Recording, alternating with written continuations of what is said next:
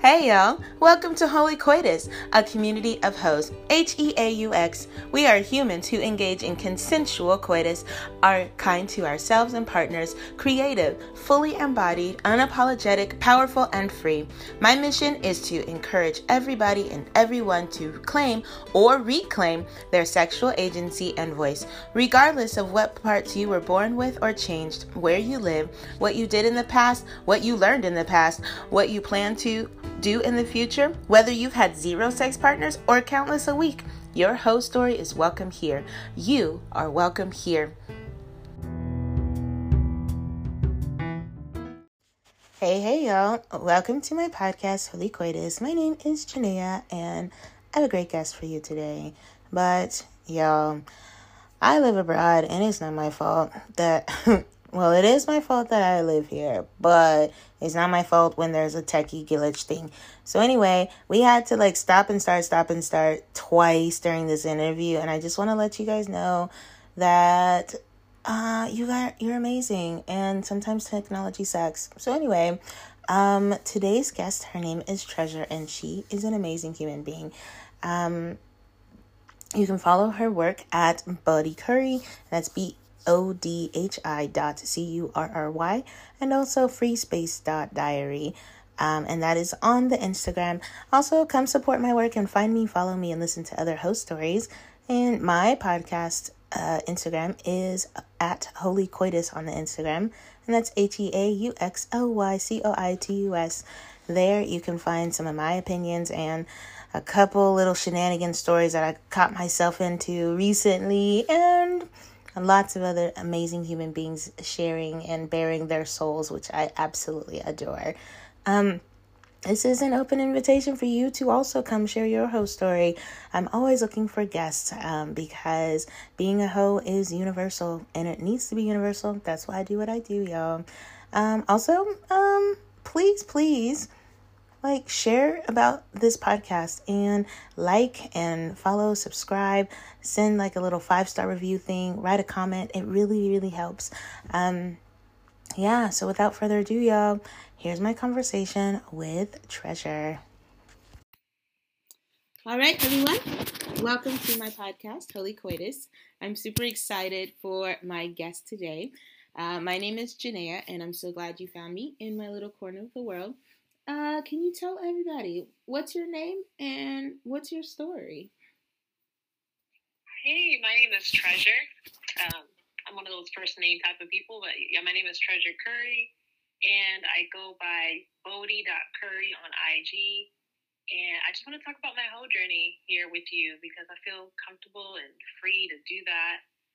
It's taken me a while to claim the whole title, but at this point in my life, it's all about freedom and being myself authentically. So I'm ready. Oh, I'm ready to share my story. So excited. Yes. So many people are like, oh my God, I don't think I can call myself a hoe. And I was like, when you are ready, you can. Absolutely. Yes. Well, let's start at the beginning. So who first taught you about sex? And also what were some of those rudimentary, foundational things that you learned? Yes. So first of all, I just want to say that I'm queer. I am the child of immigrants. So I'm Guyanese American, and that kind of has a lot to do with who I am. And also, I grew up as an Adventist. I'm no longer Adventist, but I grew up that way. So, when you're raised by parents that come from a third world country, coming to the United States, their focus is mostly church, making sure you get several degrees under your belt, and making sure you're financially independent. They don't care about anything else but that. And once you're an adult, you're on your own. But nowhere in there is sex of importance, like educating yourself. I didn't know anything about puberty, my body. I just had no clue about any of those topics. And as they were coming up, I would see porn, I would see literature, I would see things on TV, and I know my parents would notice that I was curious about it, but they were like, whoa, when you're married, you'll find out, or they would try to give me a few tips, but it was just always brushed to the side. So I just became very curious because of that. If you're not going to tell me anything about it, I'm going to dig deep and read a lot and watch things and pretty much educate myself. I mean, y'all made me this way, you know, and I'm happy for it. But I just became very curious about that. Yeah. Talk about the.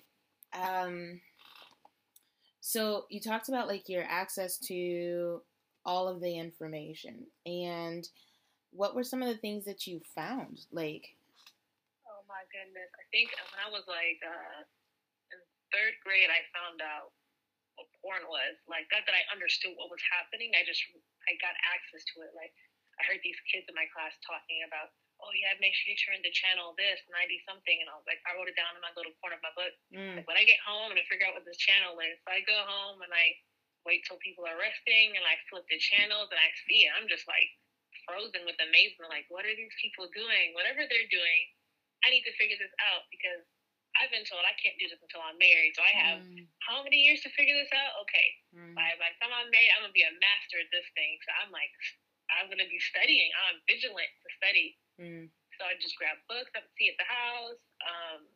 Watched a lot of porn. Sadly, like just watched porn at a very young age. At 8 years old, you don't really know what you're watching. You don't recognize that it's entertainment and not a thorough sexual education information. So I think that's the sad part. If you catch your kids watching it and you don't have the conversation, then they're just going to keep digging and digging and digging. That's kind of what I did.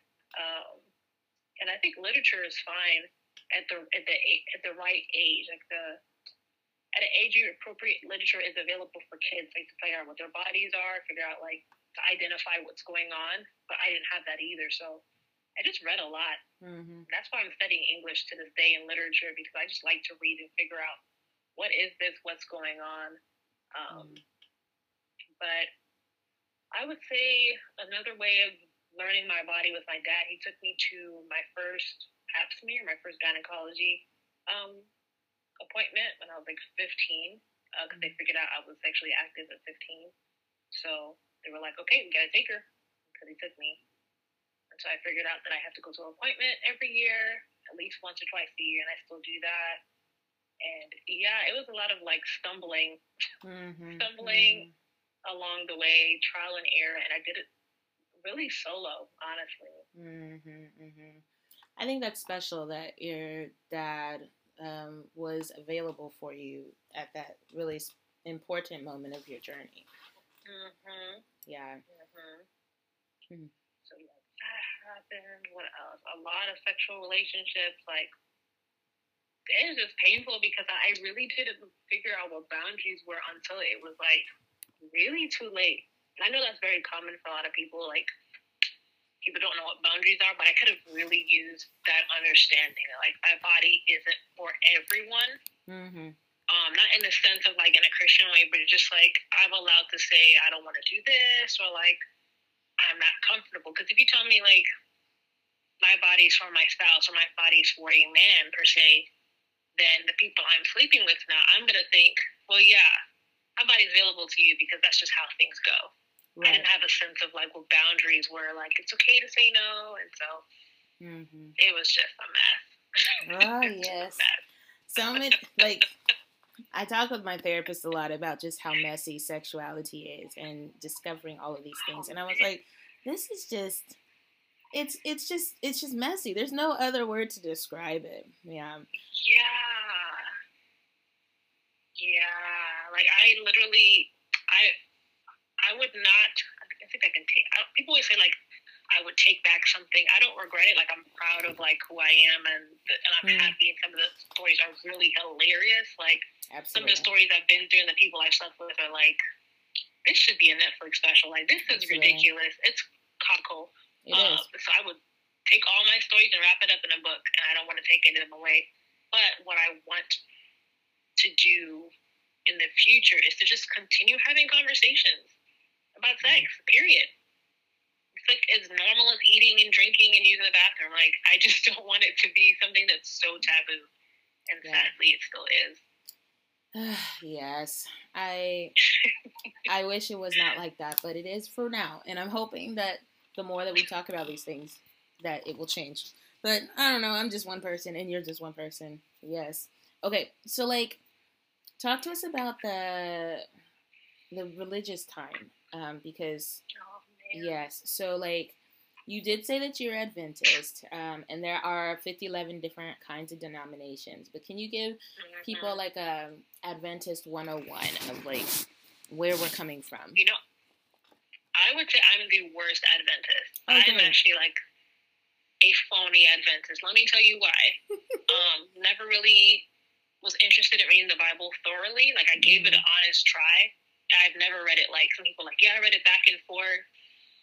I would always tell people what I couldn't do instead of telling them like what the beliefs were and all the stuff like that. I always say like, well, I can't go out Friday night, or I can't do this and I can't do that. It just sounds like you're in like a cult or something, like you're trapped. So I wouldn't say I'm the best Adventist. The things I would always remember about Adventism is that we cherish the Sabbath. So from Friday to Saturday night, it was about resting and turning down from all the other activities, all the pleasures of life, resting, and the Father, Son, and Holy Spirit, the triad, the certain foods, the health message we talk about. So just a lot of stuff. And abstinence is, and your body being a temple, and what you should and shouldn't wear. There's all these different, to me, unimportant things. At the core of it, I just wish that Christianity was very simple. And so I'm more into like a simple approach. I wouldn't call myself a Christian today, but I just wanted Christianity to be straightforward and very simple. And it just was very complicated for me. So I just wasn't interested in it, to be honest. Yeah, that makes... I was really good at pretending, though. I was so good at pretending. So good at like sitting still and singing and doing everything I needed to do. I can be very obedient, but I'm also like, there's a rebel in me that's like, just can't do it anymore. Yeah. So I'm speaking about the whole journey. What it feels like to be a hoe in church is like you're sitting in church and you get put into these. The girls go to this class and the guys go to this class, and they try to talk to you about sex, and they try to talk to you about waiting for marriage and all the different references about, saving yourself. And if you don't, your life's going to be more complicated and stressful. And why would you want to go through that process? So you should save yourself. While I'm sitting in the pew thinking like, well, I already did it.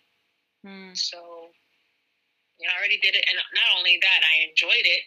And not only that, like, you're not telling me the fine print. You're not telling me like what to do with my body, like how to affirm myself and love myself. So I can't sign up for something that I don't understand. I can't sign up to be abstinent if I don't fully understand my body and what I'm telling people what they can and can't have.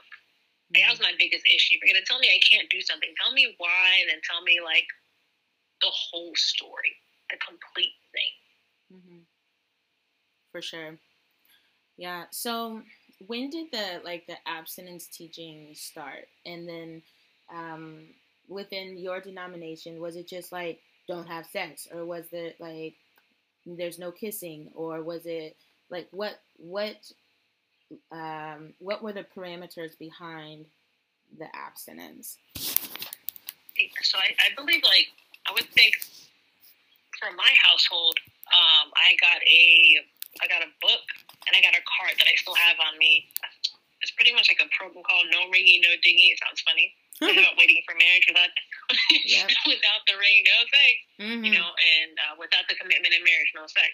And so I got the book, I got the literature, some kind of CD, and I just remember looking at this card and thinking, well, no, because sex looks good to me, and you're telling me I can't have it without any discussion or dialogue? Well, no. At 8 years old, I said no. At 8, you said no. I love it. I'm a smart kid, okay? And then, let me see, in church, we were told, what were we told? I'm trying to remember when they started talking to us about it. I just remember going to a university. Yeah, I went to SCA University for 2 years, and it was frowned upon for any kissing. So I know people were having sex in dark corners of the university. Oh, yeah, I was making out. I was making out and doing things I know I should not be doing. I was sleeping in corridors.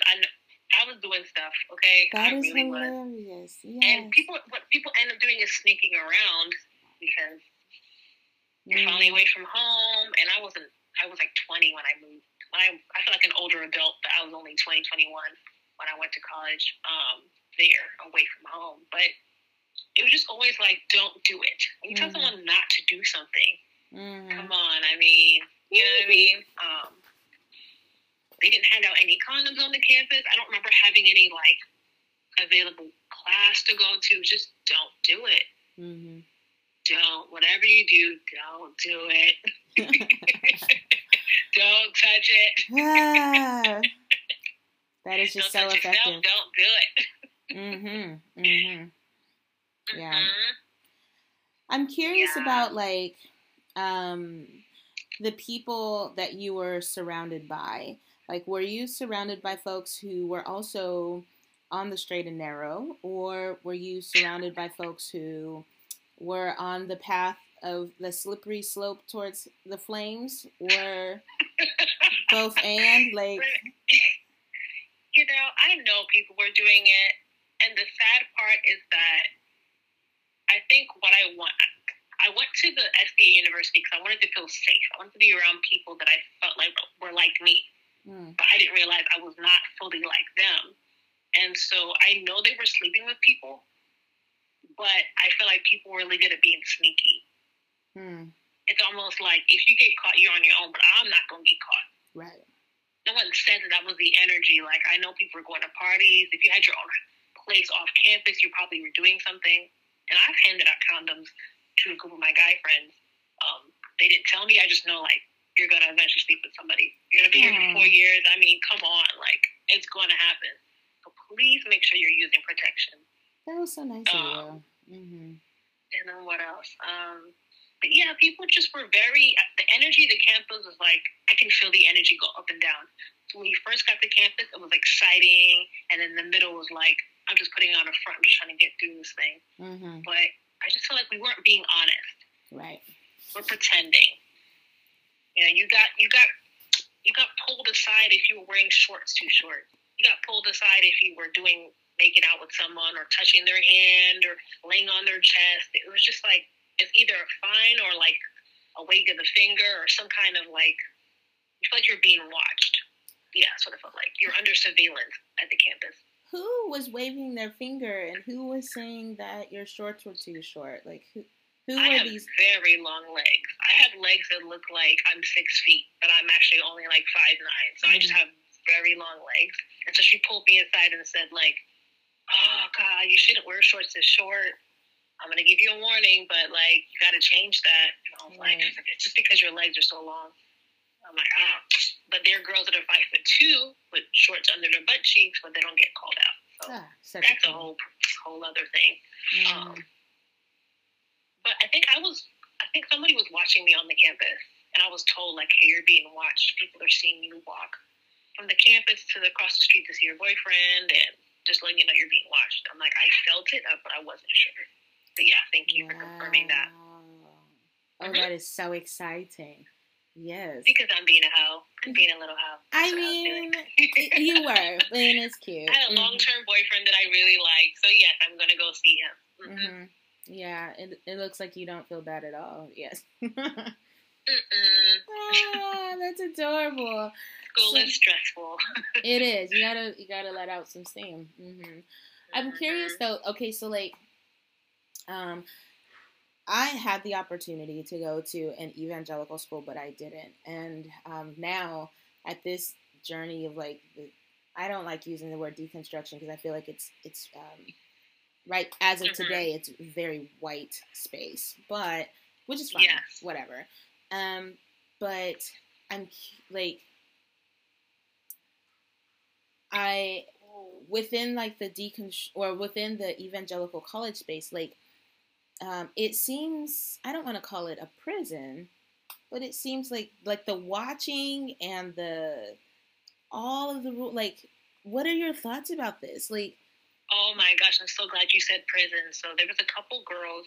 There were different people of different faiths or whatever. Like, not everybody there was Adventist. I remember hearing a girl say, like, why does it feel like prison? I feel like I'm being watched. I'm like, girl, me too.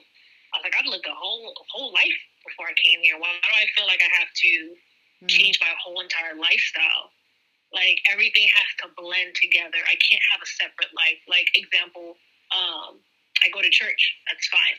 I have a social life. That's fine. But they wanted you to, like, have everything, God to bleed in every area of your life.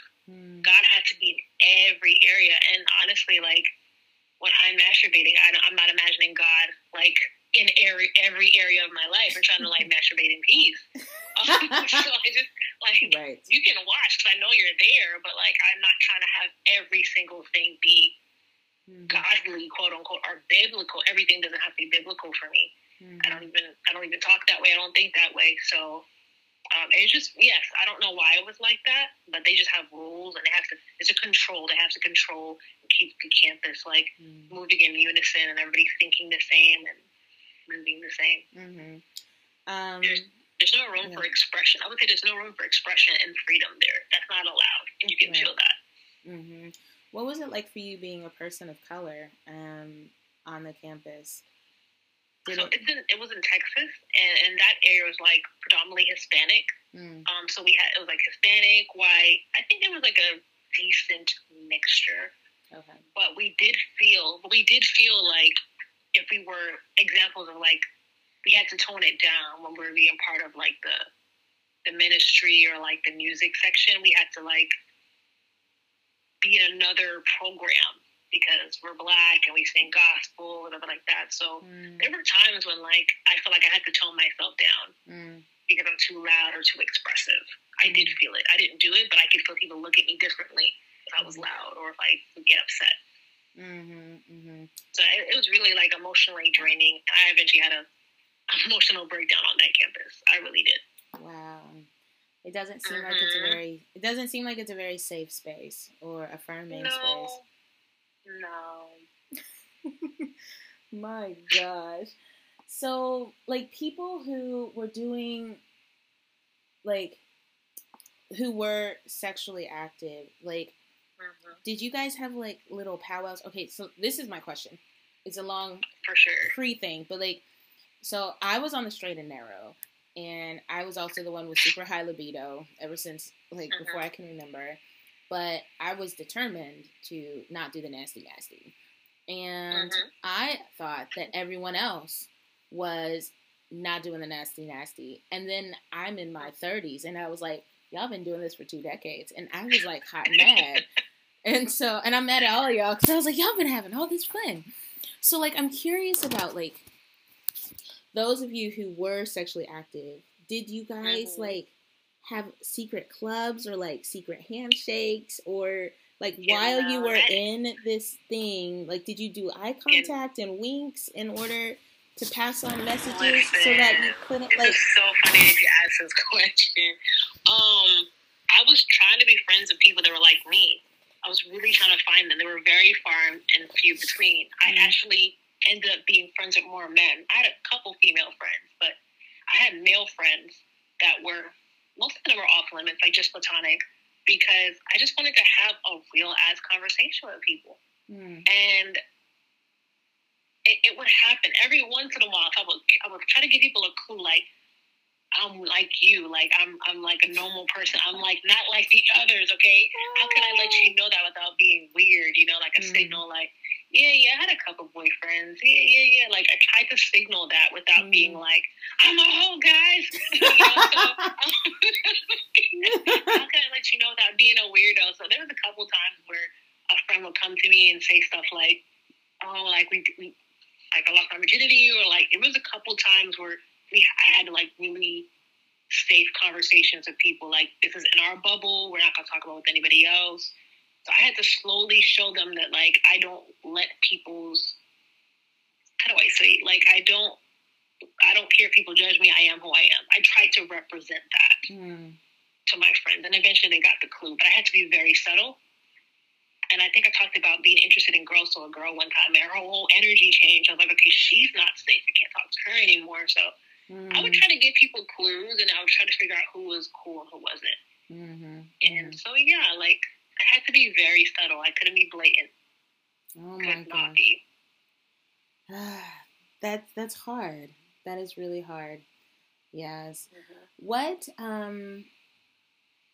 the adults within Adventism, so like those when you were a teenager, I'm curious about like, did they seem thrilled that they were finally married, or like did, and then also I'm curious about like, when you saw them, did their life look appealing to you?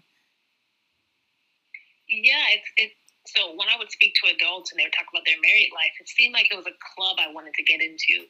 Like, finally, I'm able to, like, I could talk about sex now freely, and y'all aren't gonna judge me. Like, in my community bubble, like, okay, y'all gonna know I'm having sex because I'm an adult now, and it's gonna be totally fine.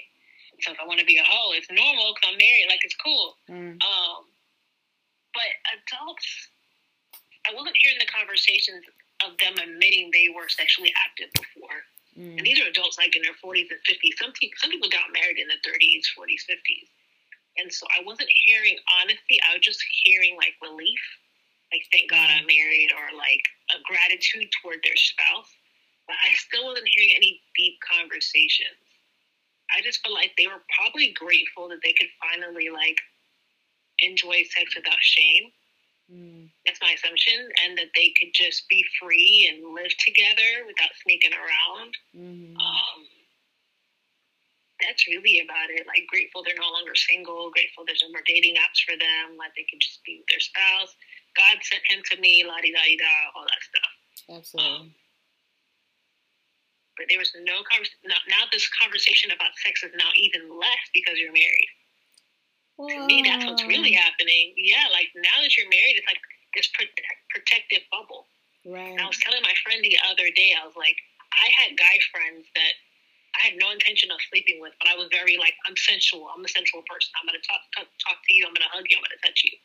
And the minute I got married, I felt like they didn't want to talk to me anymore.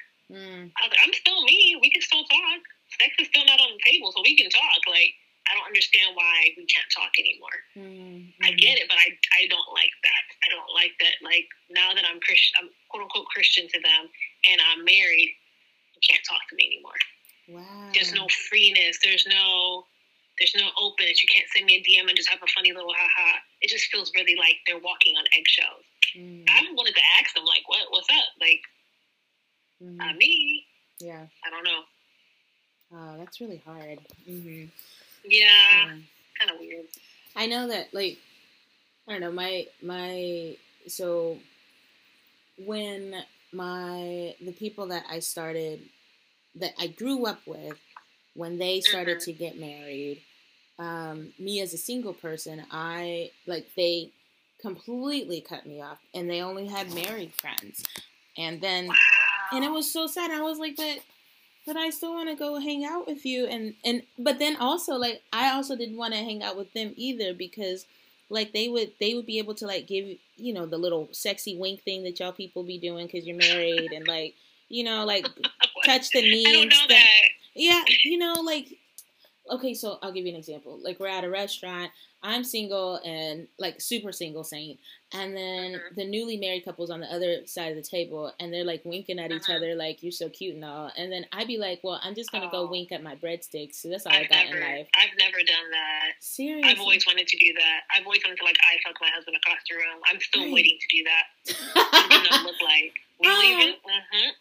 Exactly. I can't wait to do that. But I haven't done that yet because we're long distance. Oh, that's such a pity.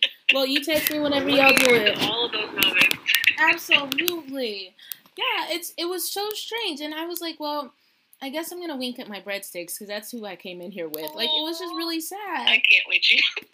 But then, like, they would talk to me, and they, you know, like, the level of pity there was, because, like, I was the single one. Like, there wasn't any, like, the line of demarcation between single and married. It was, like, this uncrossable, like, chasm between us now. And it was really sad. And now that I'm old and grown and still single and officially a hoe, people are like, you know what? I think you're just gonna have to come back to the fold. And I was like, no, I think I'm fine over here. That's a question I have, right? So when you come out as a hoe, are you like a plague? Because that was a fear I had originally, like calling myself a hoe. Like, are you gonna be like, don't get that on me? Like, you stay in your corner. Like, do you feel that energy? Like, people are like, okay, Janae's being Janae, leave her over there, you know? I do. And thankfully, I'm 8,000 miles away from all the people. And so, like, it's pretty easy to do that. And I've been thinking about, like, how to reintroduce myself as a hoe when I go back, because I can do whatever I want while I'm over here, because, like, I'm in the land of soy sauce. It does not matter. Oh, it's going to be so sweet. Oh, my God, I can't wait. There's going to be beards everywhere. And so, like, but you're going to have to message me later, because I don't know, like, how to do that quite yet. And then, but I also think that when people, like, I'm only interested in, like, building relationships with people who are not sorry for the life that they're in. So, like, I've gathered over here, okay, so, like, the local people, they feel horrible if someone is single, and it's a lot because, like, the government said you have to get married, so then they're gonna get married, and then they have to have children because the government said, and blah blah blah. And so when I tell them that I'm single and no kids, and I kind of don't want a husband because I think that it's a waste of my time and energy, people are just like, it's really sad. And it's very similar to, like, the evangelical space with, you're just out there, and, like, your life is so sad because, like, you don't have anyone. And I was like, my life is better than yours. Like, y'all's are the ones that seem miserable. It's fascinating. Now you're making me think now. So imagine this, like, we grew up in this evangelical Christian background, and we want to be married so bad, right? To eliminate the need to be, like, out there and being promiscuous. So we finally meet our partner with no training, no background, if you've been, you know, holy, whatever, like that, keeping yourself. And then all of a sudden, like, you're supposed to just know what to do with your partner. You're supposed to just arrive at sexual satisfaction, and it's not. It's disappointing because it's not the case. Unless your husband's been a hoe, and then I guess, but still, you're still behind. Him being a hoe doesn't even mean you're going to enjoy yourself. Absolutely. Just mean he knows how to flip you around, but that's about it. Right. Like, it takes a long time to understand the body. It takes a long time. Absolutely. There's so many, like, Instagram accounts that I have been, like, that are people are being very transparent about what it was like to go from complete abstinence, like, there is no sex, no nothing, to being married, and they're just like, the learning curve, like, my body was not ready, and it's devastating. And in my journey of going from being super virgin, because like I did have a little thing when I was 8. I don't remember his name. I do remember. I'm not going to say it on the internet, but like, like we got caught once. I don't know, but then my first kiss as an adult, I was 30. I was 30, almost 30. I forget. I was 30 when I first kissed a dude, and I was terrified.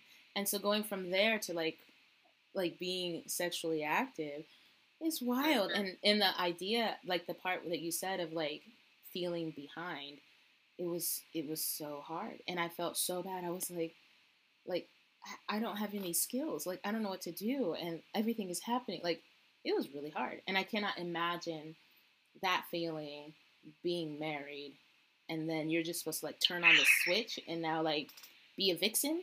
Like, that's the conversation I want to have. I wonder if people who are married and waited are having a pleasant experience in the bedroom. Like, I really want to hear a couple that says like, I'm so glad we waited and it's been great and we were learning together. And I'm like, I know there are people like that, but I just have never heard someone say that.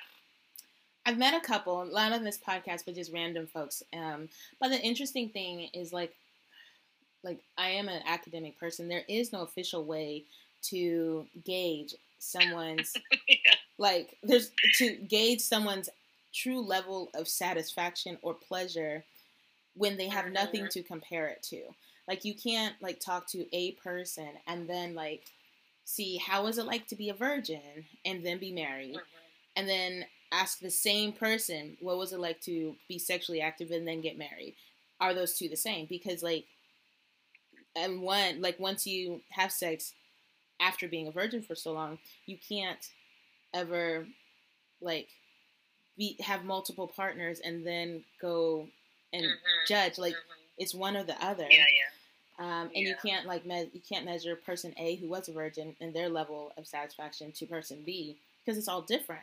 We all have different stories. I don't think there is a way to gauge. It's bizarre. And I kind of give people the side eye when people are like, oh my God, I'm fully satisfied. I was like, are you though? Really? Yeah. So you're basically saying we should just mind our business and make our own rules. Imagine, right? you should mind your fucking business. Mind your fucking business. Yes. Woo! Please do. Okay, so, wow. I wish I can get I don't have the lady's name, but I wrote down this website that I recently, I'm paying for porn now, and I feel like an adult. I feel like so grown up. I am paying for porn now, and I'm so happy. I feel like good about it. Yeah. Like, when I click on, there's no shame. It's like, I paid for this. And it's good. Okay. So it's called Make Love Not Porn. I watched her TED Talk. The lady that created that website, Make Love Not Porn, it's pretty much like people on the website, they're real couples choosing to be there, or singles, whatever. And it's just real ass people. And she pretty much talks about how we are constantly looking for education in literature and film, erotica, whatever, but we're not getting the real life messy. Sex is messy. It's not perfect. You don't get it great every single time you do it. There's smells, there's sounds, there's all this kind of stuff, and most of us learn all these like fake screams and pretending and entertainment from porn, but it's not the real deal. Right. And so I've known this for a while because I've been watching porn since I was like 8 years old. And then I was like addicted to it at like high school age. And I went through periods of like not watching it, then watching it, but like hating it, but not knowing what else to watch. Because I'm like, I still want to watch it. I love it. I know it's entertainment. Where is the real thing? Where's the how-tos? You know, I want to get better at these certain areas. Like, I want to keep watching. And so I'm so glad to find this website. I have so many follow-up questions. Go look at it. Yes.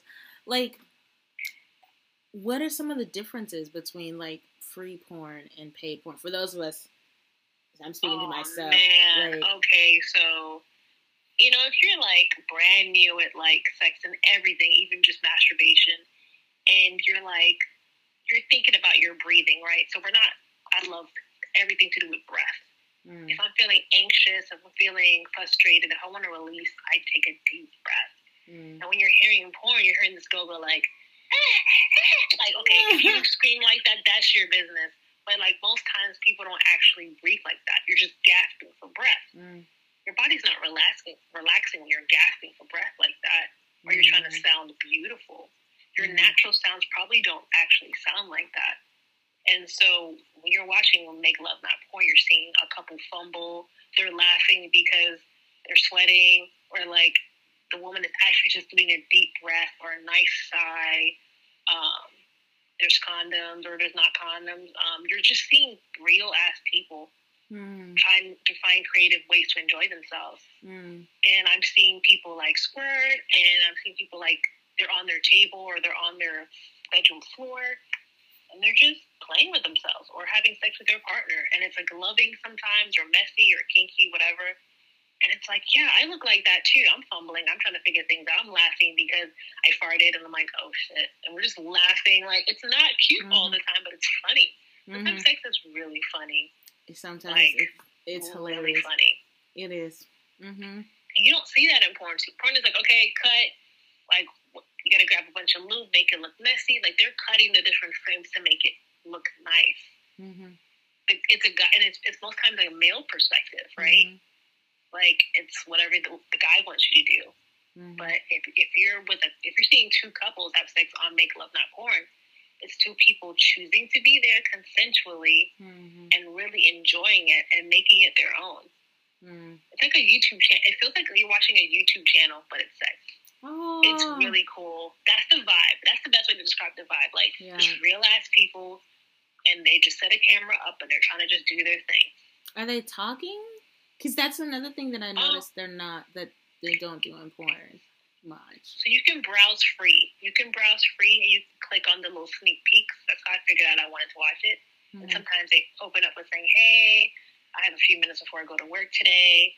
Let me just put on the camera and just play with myself. And I'm like, well, I'm going to watch what she's going to do today. What's she going to teach me today? And I'm going to watch it. And I'm like, okay, I need to start masturbating more. Check. I need to start just playing with myself without the pressure of, like, orgasming just because it's Sunday. Just because I have a few minutes today. Let me just do it. Wow, just because it's Sunday. Oh. I mean, why not? You know, I have toys. I have stuff to do. I can just, wow. take care of myself. Ah, I love it. Yes. Oh, another resource, too. So do you know Betty Dodson? Betty Dodson? Did she just die? I love Betty. I think. Huh? Did Betty Dodson just die? She did on October 31st last year. That's what I thought. I downloaded her books, and I haven't read them yet. But, like, tell me about her, because she's amazing. What I do know about her is that I would watch her on YouTube all the time. I was watching her documentary for a little bit on YouTube. I know she was like, she called herself an artist. She's like, I'm not a really great artist, but I was an artist. I did it for a living. She was married prior. She really just taught her. She was like I think she was like the OG hoe. That's the way to describe her. She is the OG hoe. OG hoe. And she and her friend Carlin created Body Sex. And to me, she helped me upgrade my my masturbation routine. Because if you watch her on YouTube, she talks about how women are like clenching themselves and like stiff, and they're not really masturbating the best way possible. You're like, you taught yourself to grind on the pillow, or you just like squeeze like your Kegels, and then you orgasm that way. But you're not really comfortable doing that because you're all clenched up and tense. So she teaches you how to do like the rock and roll, like on your back you're rocking, and like it works so well with patience. Wow. So if you click on Betty Dodson, and she teaches you how to masturbate, she teaches you to just like improve your sex life with yourself, your solo sex and pleasure. Like, it's like your grandma like giving you like OG tips that you'll like have forever and forever. I wanted to go to her body sex class so bad, but I was a punk. I was being such a punk. Okay, let me tell you how it worked. Oh my God. In New York. Yes. My dad lives in New York. I would visit him sometimes. And I told him one day, like, hey, Dad, I'm coming down to New York. He's like, what for? I was like, well, I'm going to come visit you, and then I'm going to go to a yoga class. He's like, okay. And I just couldn't do it because the body sex class is you're naked in a room with a bunch of women, with your legs open, and she teaches you how to masturbate and pleasure yourself. And you're just naked there with your vagina, just your whole legs open, your vulva just showing, and she takes you through the whole process. I think it's like $1,000 or $1,500 class. That's all? Because I was wondering about that, like how much she was charging to teach us. Yes. It's still running, but obviously, you know, my girl ain't there no more. But I think her partner, Carlin, is still doing it. Her friend. But to me, that would have been a ballsy move to make. I heard about Betty Dodson. She did like a Gwyneth Paltrow something on Netflix, and so Gwyneth Paltrow. Girl, I watched it. Did you really?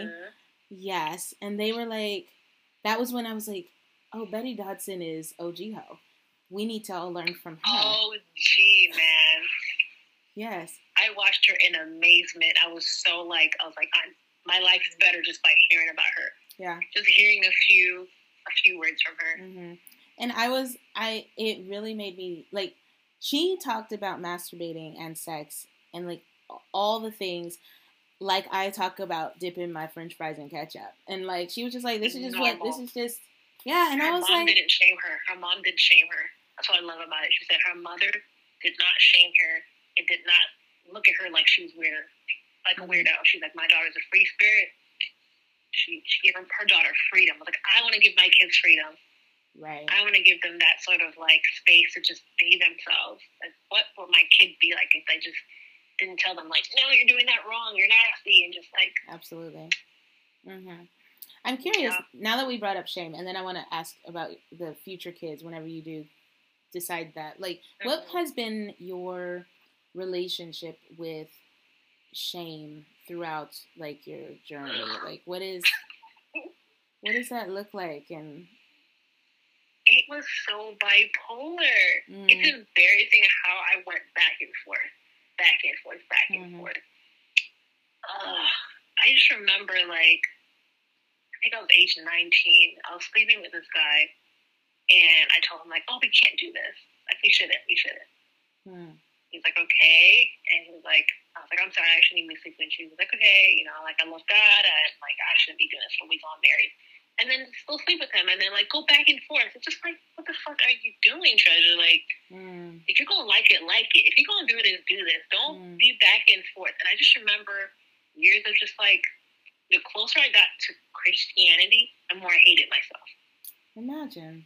So weird. Like, the more I would, if I was to keep going to church and listening to what they're telling me, and as a single person, I don't know about married. I feel like I just got married yesterday. But as a single woman in church, feeling how I'm feeling, I thought I was disgusting. I thought I was the biggest whore. And back then, whore was not a good thing for me. But, like, I thought I was the most nastiest person in the world. Like, my urges and my natural feelings were nasty. Because I would see somebody and, like, they would breathe on me and I was turned on. I would just change my feeling turned on by, like, anything. That's just hormonal and natural and normal, and I just felt like people had to be afraid of me. Like, I almost felt like, if you're close to me, I may hurt you. My sexuality may hurt you, and my sexuality may make you, like, will pull you in. So don't get next to me. I was just so stupid. Like, that's how I thought. I don't necessarily think it's stupid. I think that, like, that's the conditioning that you and I and a lot of us had. And going back to the thing that we talked about a bit ago about, like, being a single person around married people within the evangelical or Christian space. Yeah. Like, I felt people's fear of me. Right. I felt people look at me like, I remember being friends with a guy. I was singing with him in a group, and he didn't tell me he was married, but he was very touchy-feely with me. I was like, I didn't know anything about it. I was like, okay, I'm new here, kind of make friends. And I just remember him, like, he didn't tell me he was married, and so his wife was glaring at me, but I didn't know it was his wife. I was like, why is she glaring at me? We're singing in this group together, like, a bunch of hymns back and forth for, like, 2-3 hours. And then she says, like, oh, so you met my husband? I was like, oh. But it kind of been nice to know. And ever since she stayed her claim and said, this is my husband, I would see him. Didn't even like him. He was kind of abrasive and loud and very touchy-feely. But she would just glare at me and give me an ugly look. And I felt that energy of, like, I don't want you near him. I don't like you. You're going to steal him away from me. Yeah. But that was never my intention. I didn't know. So I just always felt like women didn't want me around their husbands. But I was never putting myself out there like, I want to sleep with your husband. I just was being myself. Just, I'm going to smile. I'm going to say hello. I'm going to meet people. And then I'm going to go home. That's it. Yeah. You know, I only want to sleep with married people. I mean, I only want to sleep with single people. Whoa. Right. Yes. No, but I was, what it made me feel like is hypervigilant. I would always go like, are you married? Are you single? I was always asking people in church, like, so are you attached? Because I didn't want to talk to someone married and be surprised by it. And people a lot of events, people don't wear rings. And so it was sometimes really hard to figure out, especially Caribbean too. Old school Caribbean Adventists, a lot of them don't like jewelry. And so sometimes you just couldn't tell. And I didn't want to be in any mess. I didn't want my name talked about. I just wanted to be, like, laid low. As I got older, I just wanted to lay low and mind my business. Right. Mind your business. And sleep with someone with no connection to church and nothing. Just let me out of all the mess. So, absolutely. Yeah. Yeah. I also gathered from... I'm sorry, go ahead. I said, help me stay on topic again. What were we talking about? Oh, yeah. The connection, like, between, you know, single people and married people.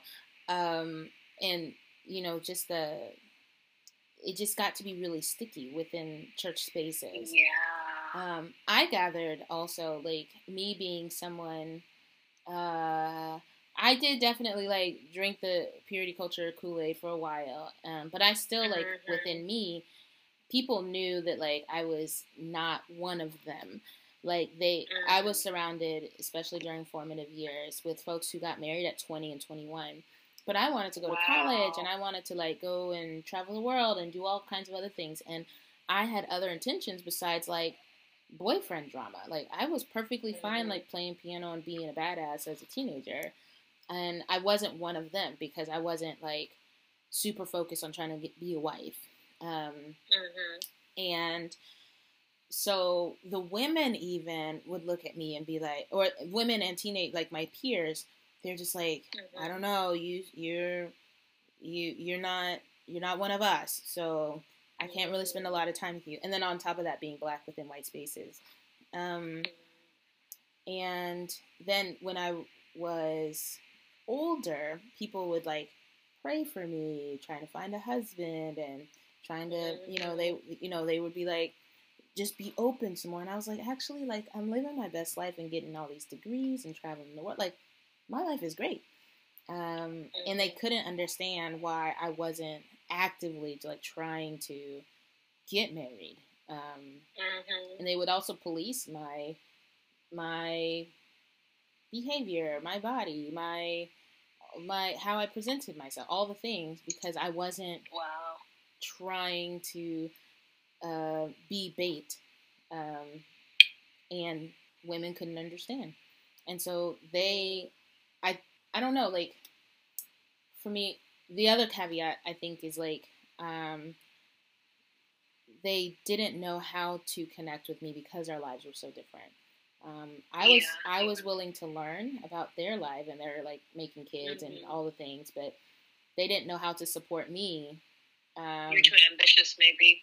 I was, and I was like, well, that's just no fun. It was sad. Yeah, it was very unfortunate. Wow. So that's interesting. It was wild. That other caveat.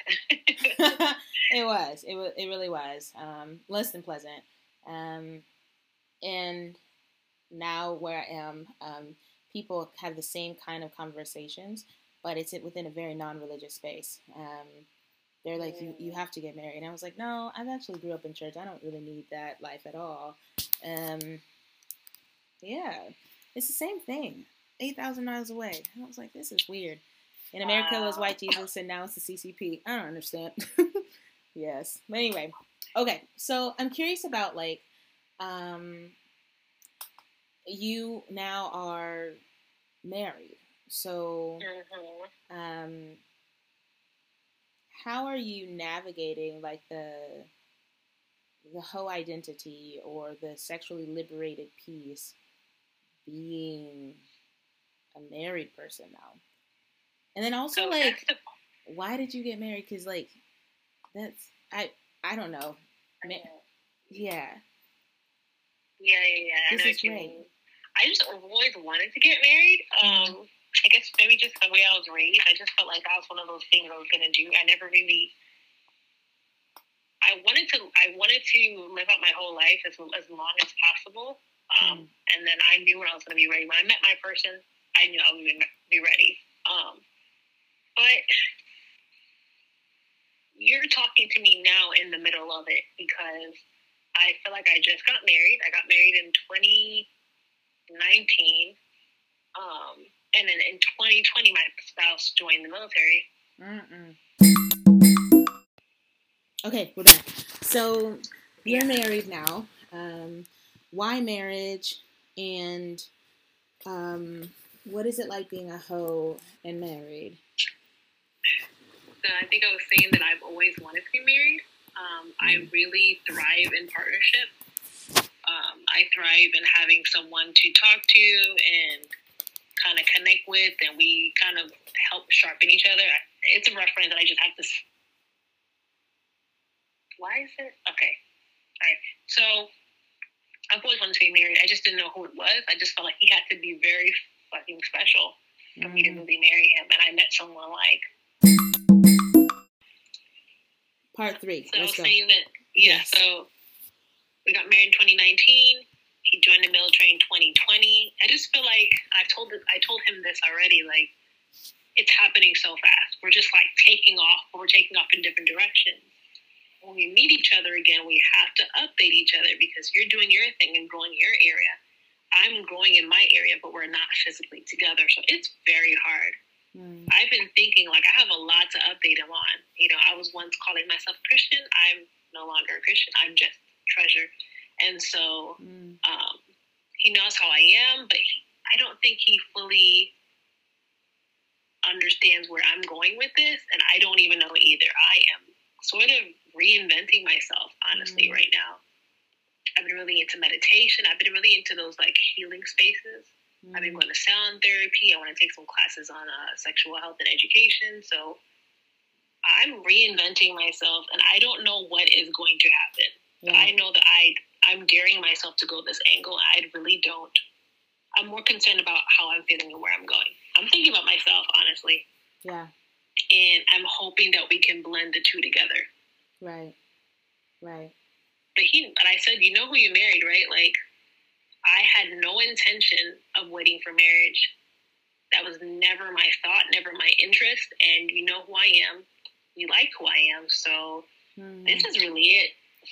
I'm going to just keep opening myself. So I don't know what else to tell you. Yeah, it's fair. I think I probably will get married maybe like 40. I'm not really sure. But right now, just the idea... my stress level is just really high because, like, I don't know if you know this, but if you have a husband, like, you have to, like, talk to it, like, all the time and like ask it how's your day and, like, shoulder rubs. I don't know what y'all people do. Like, that's weird to me, but I'm happy for you. Yeah, there's some things I'm like, oh, I gotta talk about money and stuff. I just want to spend the money I want to spend when I want to spend it. Like, I just don't want to have these discussions. Yeah. But here we are. Here we are. But I'm very fortunate because I have both situations. I have support. I have connection. Not physical, but I have support from his family, my family. But he's not physically here. I'm still continuing to feel like I'm by myself. I have that support in the background. And that's amazing. And so I also feel like we're dating all the time because I'm not going to see him for 6 months. And then, boom, he's going to pop up again. I'm like, hey, boyfriend. And it's going to be all fresh and brand new. And I'm going to be all nervous for, like, a whole month when he's here. And I'm not used to him being in my space, our space. Yeah. And so it is an adjustment every time he goes. Yeah. That's precious. I love it. Congratulations. Because I have stories of just, like, gutter shit. Like, that's all that it is. And it makes me happy that, like, people have found their person instead of having to, like, wade through gutter shit. Like, just... Yeah, I've been in that gutter, baby. I've been in it. God. I've seen it. It's spectacular. Like, I don't even understand. Oh my god. It makes for interesting stories, but yes, I've been in Mm-hmm. it.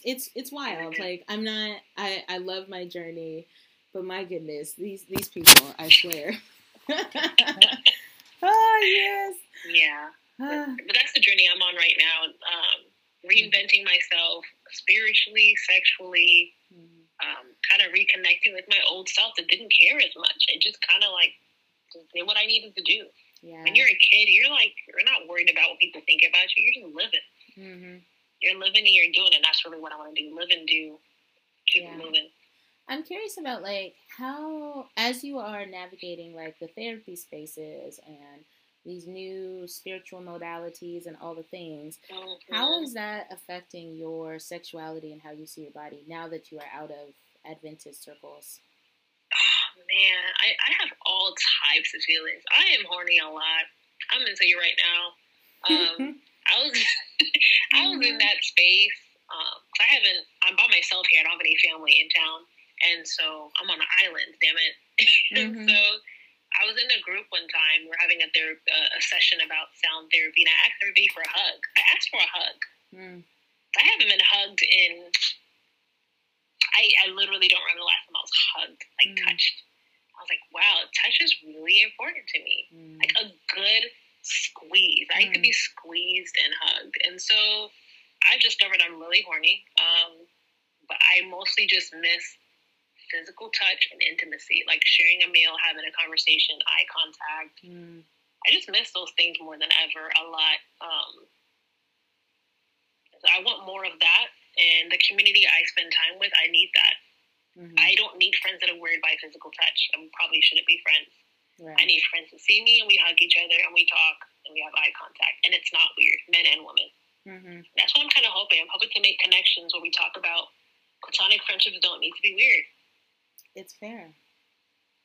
I would like that. That's kind of what I'm moving towards. Like, hey, I'm a hugger. Can I get I'm going in. Like, if that's fine with you, let's do that. And just from the beginning, from the jump, like, this is how I am. I'm curious about, like, platonic relationships outside of church. Like, are people able to hug in outside of church spaces, or do you still feel like that's not a thing? Or, yeah, like, what's the level of intimacy in platonic relationships? Is there any? Yeah, I don't know yet. I have purposely stayed away from church since I've been here. The new spaces I'm in, there's this thing where you hug each other heart to heart. So it's not like head on, it's like twisted and your hearts are touching. So that's really nice and different. But I don't know how people would act if they knew I was married. Like, I don't know if I'm like introduce myself like, hey, I'm Mrs. This. I don't know how they would treat me. They'd be like, ooh, you're married. Ooh. Like, I don't. Right. I feel like that's going to be the case unless you're an older gentleman. I just don't know. Yeah, people have a lot of personal stuff going. I don't know if people have like addictions or like sensitivities or what. But yeah, I don't know what's going to happen. I would like to know. Yeah, I think all of us want to know what's going to happen, and none of us do. It's fair. Oh my gosh. I'm also more comfortable with not knowing what's going on. I've actually become very comfortable with like just not knowing. Seriously. And just fumbling my way around.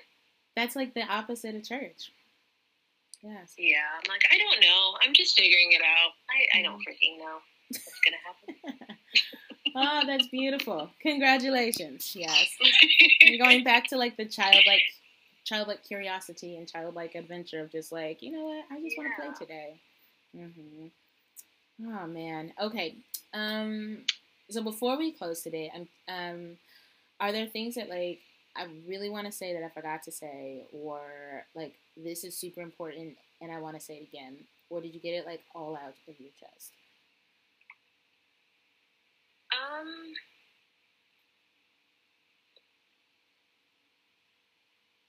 I guess I'm thinking, and maybe you can add to this. I think about my past often, but I'm also trying to get out of my head and just continue exploring without shame. There's still like a little shame just kind of drizzling in the background, just kind of staring at me. And I just have a thing where I overthink a lot. You know, I'm always thinking, what are they going to think? Or is it going to get back to people? Or like, and so as much as I love being online, I've been wanting to live my life outside of offline and just live and explore as if there's no consequences. I know there are consequences. And I know my actions affect people, but I've been trying to not be so concerned with what people think about me. And that's like the toughest thing. Like, that thing is going to take a lot of work, I feel like. I'm just always concerned, like, is it going to get back to so-and-so? Or, I'm like, I'm an adult now in my own space. What am I so worried about? Who's going to catch me? Who's going to punish me? No one. Like, so it's been really tough, that part. Yeah. The stop fixating on what people think about me and just live my damn life. So I'm being miserable if I keep thinking that way, really. So that's what I'm working through. And just keep reading literature. Like, Audre Lorde is on my list. I've been connecting with people online that are doing some really awesome work. I've just been connecting with people that are really doing it well and trying to take some classes and go to some workshops. And yeah, I'm just trying to dive in and live my life, girl. Yeah. I think it's super important to, like, if you don't know something, to find people who are smarter than you. And that goes within the realm of sexuality as well. I was processing this, like, a few months ago. I was like, I am I am 30 years educated within one belief system. And and I know that extremely well. And so when I get frustrated about like all the things that I don't know, like I shouldn't, because I just learned about Audre Lorde like last year. I don't have 30 years of experience analyzing Audre Lorde, but I do of the Holy Scriptures. You know what I'm saying? And my gosh, and then like going to workshops, like that's the equivalent of Sunday school or Sabbath school or whatever you want to call it. Like, yeah, it's the same. And so like the amount of time that we spent within this, we have to allow ourselves time to learn about what our bodies do, what squirting is, ethical porn, and masturbating, and like spiritual alignment, and heart to heart hugging, and platonic relationship, like all of that. And because it's all new, and we need to give ourselves time and to learn from people who have been doing this for a minute, and like all the Betty Dodsons. Yes, because we've been learning from Karen and Carl. You know what I'm saying? Like, we know them very well. Yes. I'm so glad you said that. I had that thought the other day. Like, when I first started singing, my voice was cracking. It was terrible. I was really embarrassing myself. Well, I felt embarrassed. But I was just learning and messing up in front of people. And it's like, it took me years to get to that level where it's like, oh, this is really good. I could, like, this is good enough to record kind of voice, you know? And it's like, we expect that from something we just pick up. Right. It's like, that's not even realistic. So you're right. We need to be very kind and easy on ourselves during this journey. Yeah, I definitely yelled at my therapist for a long time about it. I was like, I only have 2.5 skills. And one of those is like just being laying there. And she goes, well, that's a good skill. And I was like, I don't think it is. Like, it was so awful. Oh my God. I was like, I literally don't know how to do this stuff. Yeah. But if I think of myself at underage and doing it, I was just laying there, girl. Literally, everybody. Like, what else do I do? What else do I want to lay here? I wasn't doing nothing but just being cute. I'm just going to lay here, and it's available if you want to poke it. You want to poke it. This is it. Oh, my God. And then slowly added to my skills. And made a mess, choked, looked a fool. And absolutely. Now people like, wow, you're good. I've been a hoe in training. Been a couple years. I got some years under my belt. You got some years. Absolutely. I learned this yesterday, okay? You did it. It's so funny. I remember I had an auntie. I have an aunt, and I don't talk to her a lot, but like, I remember when I was in grad school, and she was like, and I was super virgin. Like, you could just see it all over me that I was like just virgin, that I didn't know anything. And she pulled me aside, and she was like, she started telling, she didn't even like ask me if I wanted some sex advice, but she was probably 70 at the time. And she goes, let me tell you something. And I was like, okay. And she's like, so when you start having sex, like all you have to do is just put your hands behind your head, open your legs, and just lay there. And I was like, Auntie, is that it? And she goes, girl, that's all I did, and I got 2 houses. And I was like, oh my God, I'm doing too much. Yo. She was the goat. And she goes, that's all you got to do. Don't worry about it. She was like, let them do everything else. And I was like, let me write that down in my invisible notebook of skills in the future. Wow. Yeah. It was amazing. Huh. And I was like, she really got me thinking. Right.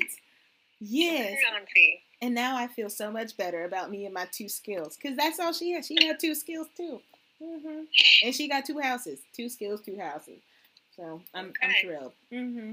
But yes. So learn, grow, and give yourself patience. Lay down. Lay down. And lay down. Lay down. That's it. The whole song on that, but yeah, let me.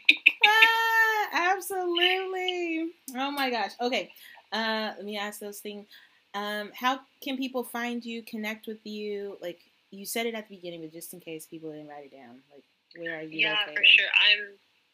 I just rejoined IG, so I am at Bodhi, BODHI.Curry. CURRY. So at Bodhi.Curry. My name is Treasure, and we can be friends. I love it. Thank you, Treasure. You're a treasure and so great. Thank you for sharing your whole story. Thank you. Oh, Treasure, thank you for being a treasure and also for sharing your perspective and your heart and your soul. I'm so excited to see where you're going to be now that you're a new partnered marriage and figuring out how to live authentically and fully you in this new space. And also for my guests that are listening, feel free to support her, find her, be her friend on the internet or in real life. She's amazing.